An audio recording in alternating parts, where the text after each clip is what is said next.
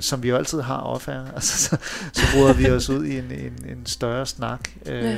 Også nu, når vi er on-air, åbenbart. Også on-air. Fordi jeg var af det indtryk, at alle, der kommer ud fra det kunstakademiet, de bliver uddannet som kunstnere. Og det er det, der er forskellen fra kunstakademiet og så nogle af de lidt mere, hvad skal man sige, praktiske uddannelser, som også ligger inden for designfaget.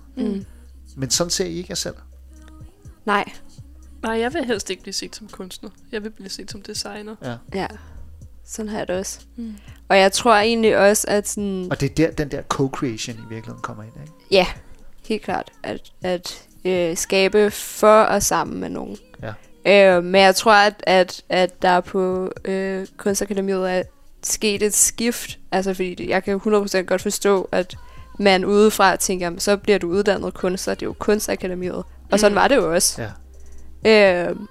Men efter at designskolen ligesom er blevet en del af det, så tror jeg helt klart, at det har rykket rigtig meget. Ja. Altså rykket skolen i en anden retning. Ja. Ja. Jeg valgte KDK og søge ind der. Og da det ligesom gik op for mig, at jeg gerne ville studere design, der tænkte jeg nemlig også, at det er fordi, jeg gerne vil hjælpe mennesker. Ja. Altså netop lave de her værktøjer til folk, som kan hjælpe dem med sådan helt normale ting, men som bare gør livet meget nemmere for nogle folk, der måske ikke har det så nemt. Altså for eksempel det, vi lavede for Rigshospitalet. Ja. Hvad lavede I for Rigshospitalet? Det var et skoleprojekt, vi havde, hvor vi samarbejdede med kræftafdelingen for Rigshospitalet. Ja. Og mig og Ida arbejdede også sammen på det projekt, hvor vi var ude at besøge Rigshospitalet jo, og lige få sådan lidt et brief om, hvad der foregik derude. Og så fik vi nogle af alle de dokumenter, som folk får, når de er patienter ude på kræftafdelingen. Ja. Og det var en stak, der var så stor og uoverskuelig, at selv vi ikke engang kunne finde ud af, hvad der skulle foregå. Og vi er ikke engang patienter der. Altså vi er ikke i den situation, man er, når man er kræftpatienter. Går igennem en af de hårdeste ting, man overhovedet kan som menneske. Ikke? Ja. Så vi besluttede os for at tage alle de her dokumenter og så lave en oversigt, der var overskuelig og nem at bruge. Ja. Og jeg synes, det er jo, altså det er sådan nogle ting, hvor man måske vil tænke, nå ja, og hvad så? Ja. Men det gør bare en stor forskel, tror jeg, for folk. At ting er nemme, og der er nogen, der har tænkt over, hvordan det skal bruges på den bedst mulige måde. Ja. Og der snakkede vi jo netop også med patienter derindefra, og fik nogle interviews op at køre. Nogle testgrupper. Ja. Og de var bare super glade for det. Præcis. Ja, det man skaber, at det... Selvom at det er en lille forandring, at det har så stor betydning, ikke? Og at det fordi det er en virkelig sådan vulnerable position at være i som kræftpatient. Ikke at jeg selv har været det, men det tænker jeg, at det er. Også for pårørende. At stå i og få sådan, leveret et kæmpe stak papirer. Er man jo slet ikke, man er slet ikke det mindset overhovedet. Nej, vi snakkede med folk, der sagde, at de bare havde lagt den ned og sin skuffe, og så faktisk ikke kigget på det. Ja. Og hvad er det, de spørger om i den her store... Er det sådan en informationsbrochure? Ja, det er jo alt fra bivirkninger til medicinkort, til oversigt over hospitalet, til tidslinjer over dit forløb, men også information, du får om for eksempel motion og kost, når du er patient. Ja. Altså, det kan tilbud hvordan, for kræftens bekæmpelse. Hvordan skal du tale med dine pårørende? Altså, det er jo alt muligt, og det er nogle utroligt svære emner, som også bliver pakket ind i sådan nogle brochurer, der måske ikke er helt up to date. Ja. Og helt imødekommende. Det hele havde sådan lidt det her klassiske hospital. Ja, og forskellige udtryk på forskellige afsendere. Ja, for så er der noget fra Rigshospitalet selv, og så er der noget fra kræftens bekæmpelse, ikke? Og selvfølgelig så får det helt forskellige udtryk, og skaber egentlig en ret stor forvirring, når du så sidder og kigger på det, og ikke helt ved, hvad der er vigtigst, og hvad du egentlig skal kunne huske udenad. Og du risikerer jo faktisk at misse nogle ret vigtige ting, for eksempel med bivirkninger af den behandling, du får. Så det her, du virkelig, at I virkelig har fået lov til at arbejde med den her co-creation? Ja. Kan jeg næsten forstå. Det var sådan vores første, største projekt, tror jeg, med co-creation. Det var super fedt. Hvor vi netop sad sammen med nogle tidligere nuværende patienter.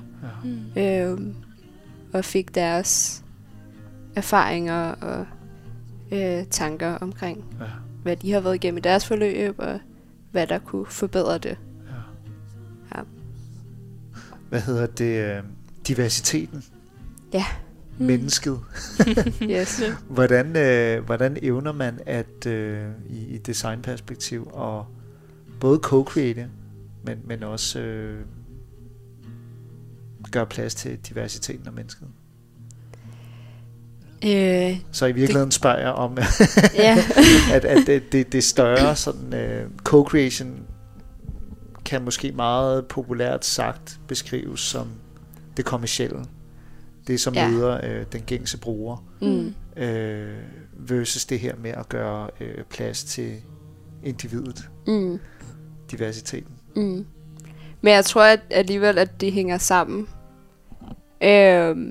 i hvert fald i mine tanker, da jeg skrev det her manifest, at man bruger sine reelle brugere visuelt også. Ja. Så brug communityet, der er, når man kigger på brugere og sådan noget, i ens branding, eller hvad end det er. Eller i hvert fald på en måde, så de føler sig repræsenteret i det, du prøver at sælge dem, eller få dem til at joine. Ja. Fordi at folk er meget mere villige til at joine ting, de kan se sig selv i, og se sig selv spejlet i. Ja.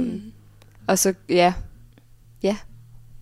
Et eksempel kan måske igen være Rigshospitalet. At hvis vi, fordi vi netop arbejdede med folk, der var i en meget sårbar situation, så valgte vi også at fokusere på at gøre vores design tilgængeligt for farveblinde og ordblinde. Ja. For ligesom at lave den inkludering, at hvis du i forvejen har nogle problemer, der gør, at du har svært ved at forholde dig til visuelt materiale, altså tekst og billeder, så vil vi ligesom sørge for, at du i hvert fald ikke skal have den hurdle oveni, at du er en patient på Rigshospitalet. Så vi sørgede nemlig for at have testgrupper med en diversitet af farver og ordblinde. Og det var der ikke tænkt over før? Nej, det var der ikke. Så apropos også storytelling, som jo også står i dit manifest i det. Hvordan er din storytelling i forhold til... hvorfor gør du det, du gør? Hvorfor arbejder du med det her? Det er helt store spørgsmål. Ja. Jamen, jeg tror et eller andet sted, at det altid jeg bare har vidst, at det skulle være visuelt på en eller anden måde. Ja. Jeg tænker meget visuelt. Jeg ser alt i billeder. Jeg lærer bedst med visuelle medier og sådan noget. Ja. Det har bare altid været det, der ligesom har interesseret mig. Ja. Og så tror jeg hele det lidt mere sådan sociale aspekt i, at jeg gerne vil ud og så skabe en forskel og en forandring. Ja. Kommer fra at både altså min familie er meget politisk orienteret. Så det har jeg også altid været. Og så er jeg queer og er en del af den minoritet. Ja. Det er at være det. Ja. Og ved, hvilke udfordringer det har at være en del af minoritet, og hvor vigtigt det arbejde, der bliver lavet for at løfte dem, er. Ja. Hvad var det for noget politik, I fik talt hjemme ved bordet? Ja, men min mor, hun er jo gammel kommunist. Så, eller en kort periode af hendes ungdom i hvert fald. Så vi er meget røde, og det er venstrefløjen all the way. Ja. Så det har været mange snakke om socialisme og idealisme og sociale klasser og alt sådan noget. Ja. Er det noget, du føler, at du tager med i dit arbejde? Det tror jeg helt sikkert, at det er. Er det der, den der inklusion kommer fra? Ja. Et menneskesyn, det tror jeg. Der i hvert fald er blevet diskuteret ret meget der. Ja, præcis. Helt klart blevet præget af min politiske opvækst, hvis man kan kalde det. Og alligevel har du så et forløb, hvor du ret tidlig i karrieren jo bare kaster dig ud som selvstændig. Ja. Min mor var også rimelig sådan... lidt betænkelig. No. Ja, det er lidt for liberalt, er du sikker på, at du ved det? Ja, og det var noget helt andet, og ham jeg startede virksomheden med, var også yberliberal. Vi stod på hver sin side af politiske billeder, eller hvad det hedder. Så det var også ekstremt interessant. Men ja, jeg tror også altid, at jeg har været sådan en, altså lige fra da jeg gik i folkeskole, har jeg ikke været særlig skoleperson. Hver gang vi fik en ugeopgave eller matematikopgave, kom jeg hjem til mine forældre og sagde, jeg forstår ikke, hvorfor jeg skal lave det her. Nej. Jeg forstår det ikke. Nej. Det kommer jeg jo ikke til at bruge senere. Men du har jo ret. Hvor mange gange har man lige løst andengradsligninger? Det er det. I det virkelige liv. Så jeg har altså sådan... og jeg elskede projektuger. Jeg elskede, når det handlede om noget lidt større og noget lidt sådan... Ja. Hvor man selv kunne vælge. Ja. Så det tror jeg også altid, jeg har sådan gået lidt ud fra det, hvad der forventet af mig og sådan. Jamen, det er jo der, den der, nu kommer jeg til at kalde det indre revolutionær. Ja. Men det er jo virkelig altså en kæmpe ting, det der med at kaste ud sin egen virksomhed. Ikke? Og så har vi talt lidt omkring den her dannelsesrejse rent personligt. Ja. Det her med at kaste sig hovedkuls ind i noget, som man ikke aner, hvad er. Komme ud på den anden side og være fuldstændig drænet for energi. Hvordan vil du råde folk, som står derude måske og gerne vil kaste sig ud i noget, som de absolut ved intet om, og måske endda gør det, og så knækker nakken på det? Ja, altså jeg vil sige, gør det, lad være med at knække nakken. men jeg vil ikke have været det for uden på nogen måde, den oplevelse, det er at have sin egen virksomhed. Men jeg vil også sige, altså sådan mærke efter. Virkelig vigtigt at kunne mærke efter, og det er rigtig svært også at gøre. Men det er netop kroppens måde, altså når man får de symptomer, man får, når man har stress, det er kroppens måde at sige, at der er noget, der ikke fungerer her. Ja. Du skal ændre et eller andet. Ja. Så jeg tror bare, det vigtigste, jeg vil sige til folk, der kaster sig ud i noget, der måske befinder sig i et stresset miljø, eller kræver rigtig, rigtig hårdt arbejde, og kræver rigtig meget tid, er sådan, fedt, gør det, endelig, fordi det bliver den bedste oplevelse. Ja. Det er jeg 100% sikker på. Men husk dig selv, og husk at passe på dig selv, og husk, at du er bare et menneske. Ja. Du er ikke en arbejdsmaskine. Ja. Og hvordan kan man, sådan nu hvor du er på den anden side af det, hvordan kan man, altså det her er jo et kæmpe folkesygdom, som absolut ikke får nok opmærksomhed og italesættelse, men hvordan opretholder du gnisten efterfølgende og passer på, samtidig med at du har gnisten og den fantastiske flamme, der ligesom driver det, men hvordan undgår du at brænde ud? Jeg tog faktisk en sådan halvt års pause fra hovedarbejde, hvor jeg begyndte så at studere på noget HF, men lagde det lidt på hylden. Ja. Fik et job i Bilka. Du ved, de der ting, det var så forfærdeligt, men det er en anden historie. Men nogle gange skal man jo over og vende de der steder. Jeg har også haft nogle vanvittige bijobs gennem hele min opvækst og frem til nu, ikke? Altså hvor man nogle gange skal man have det der pusterum, som vi beskrev produktionsskolen værende, men præcis, og det tror jeg endnu mere er rigtig vigtigt at give sig selv, efter man har lidt er blevet lagt ned. Ja. Man skal lige huske at komme ordentligt op. Det er det. Så man står solidt, præcis, før man kaster sig ud i noget nyt, ikke? Præcis. Men er det fordi, at tror du, at du har kastet dig ud i noget, som du måske ikke brændte for? Det er måske lidt bredt, men var det den der, hvad kan man sige, det visionære? Var det det, der manglede i det? Det tror jeg lidt, at det var. I hvert fald til sidst. Altså,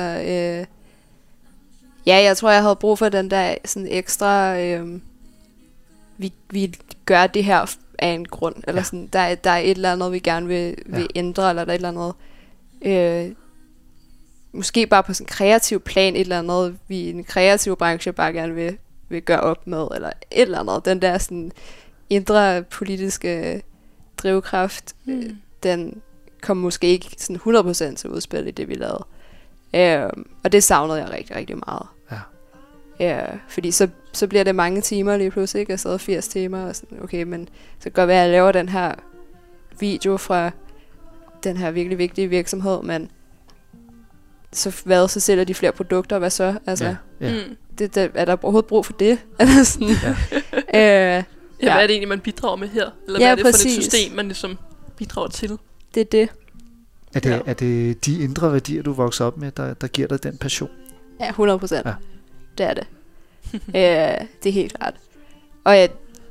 Og den sådan etik, tror jeg også, i at sådan... Jeg har altid været meget bevidst omkring, hvem vil jeg arbejde sammen med, og hvem vil jeg ikke associeres med, og sådan nogle ting. Og det var der også en del. Hej. Ja, okay. Sara siger, hun består den etiske... Og det er helt sikkert rigtigt. Og det var der også en del sådan udfordringer, jeg mødte der, da jeg havde egen virksomhed, og man skal også få den til at løbe rundt, og det kræver penge, og nogle gange er man nødt til at tage nogle kunder ind, som jeg nok ikke selv havde valgt, at vi havde taget ind. Men frem for alt passionen og værdisættet i de ting, du laver. Ja. Vigtigt. Meget vigtigt. Jeg synes, det er et fantastisk budskab at sende lytterne videre med. Helt klart. Ida-Maria TC Terp Clausen. TC. Tusind tak, fordi du havde lyst til at komme forbi. Tak, fordi du ville have mig forbi. Ja, og det var super fedt. Meget inspirerende historie. Og, tusind tak. Sara, hvor har det været hyggeligt? Ja, tak fordi jeg fik lov til at rant lidt. Du er altid velkommen. Du er jo i huset, så du kommer bare ned. Og ja, fredagsrain. Det skulle være ting, mig der bare sidder og snakker en halv time og bare det er faktisk fredag, det glemmer jeg lige. Jamen, det er hvordan sender vi lytterne allerbedst ud i weekenden her? The Friday Jam. Friday Jam. Er det bitter? Er det ikke bitter? Er det bitter? Det er simpelthen jeres track. Vi skal gå bittert på weekend. Men nej, man skal lige få sin vrede ud, inden man går på weekend. Så skal man lige få alt det der, så kan man kæresten er ikke gået ned med skrald og alt sådan noget. Ud med det. Stå lige og skrige lidt derhjemme. Lige tage de der 2 minutters pause, bare lige stå og skrige lidt af noget. Præcis. En plante eller et eller andet. Og så have det fedt bagefter. Absalon Radio, live fra Radiotårnet. Det her, det er bitter.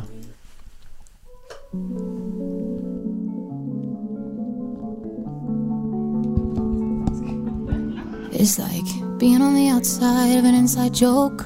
It's like when they only got Pepsi and you really want Coke. It's like finally get a text back and it's just your mom. It's like when you just broke up and they play your song. I know this shit is kinda stupid, but it's just the way I'm feeling right now. And I hate that I could tell that someone's probably in my shoes by now. Right now, I know she thinking that she found herself a winner. I know you fucked her on the counter right before you cooked the dinner. Yeah, I know you think about me when you kiss her. I left a taste in your mouth, can she taste me now that you threw out all our furniture and pictures? I bet you sugarcoat the truth, I bet you're real sweet with it. Yeah, I know you think about me when you kiss her. I left a taste in your mouth, can she taste me now? I'm bitter. I'm bitter, I'm bitter, I'm bitter, I'm bitter. Hearing about your new life and the brand new you. It's like, heard you got a new job, but I heard you moved. It's like, I don't wanna hear it, don't wanna hear about you. It's like, I don't give a fuck. Yeah, I know this shit is kinda stupid, but it's just the way I'm feeling right now. And I hate that I could tell that someone's probably in my shoes by now. Right now, I know she thinking that she found herself a winner. I know you fucked her on the counter right before you cooked the dinner. Yeah, I know you think about me when you kiss her. I left a taste in your mouth, can she taste me now that you threw out all our furniture and pictures? I bet you sugarcoat the truth, I bet you're real sweet with it. Yeah, I know you think about me when you kiss her. I left a taste in your mouth, can she taste me now? I'm bitter. I'm bitter, I'm bitter, I'm bitter, I'm bitter. You're still in my head, but you're not in my bed now. You're not in my bed now. You're still in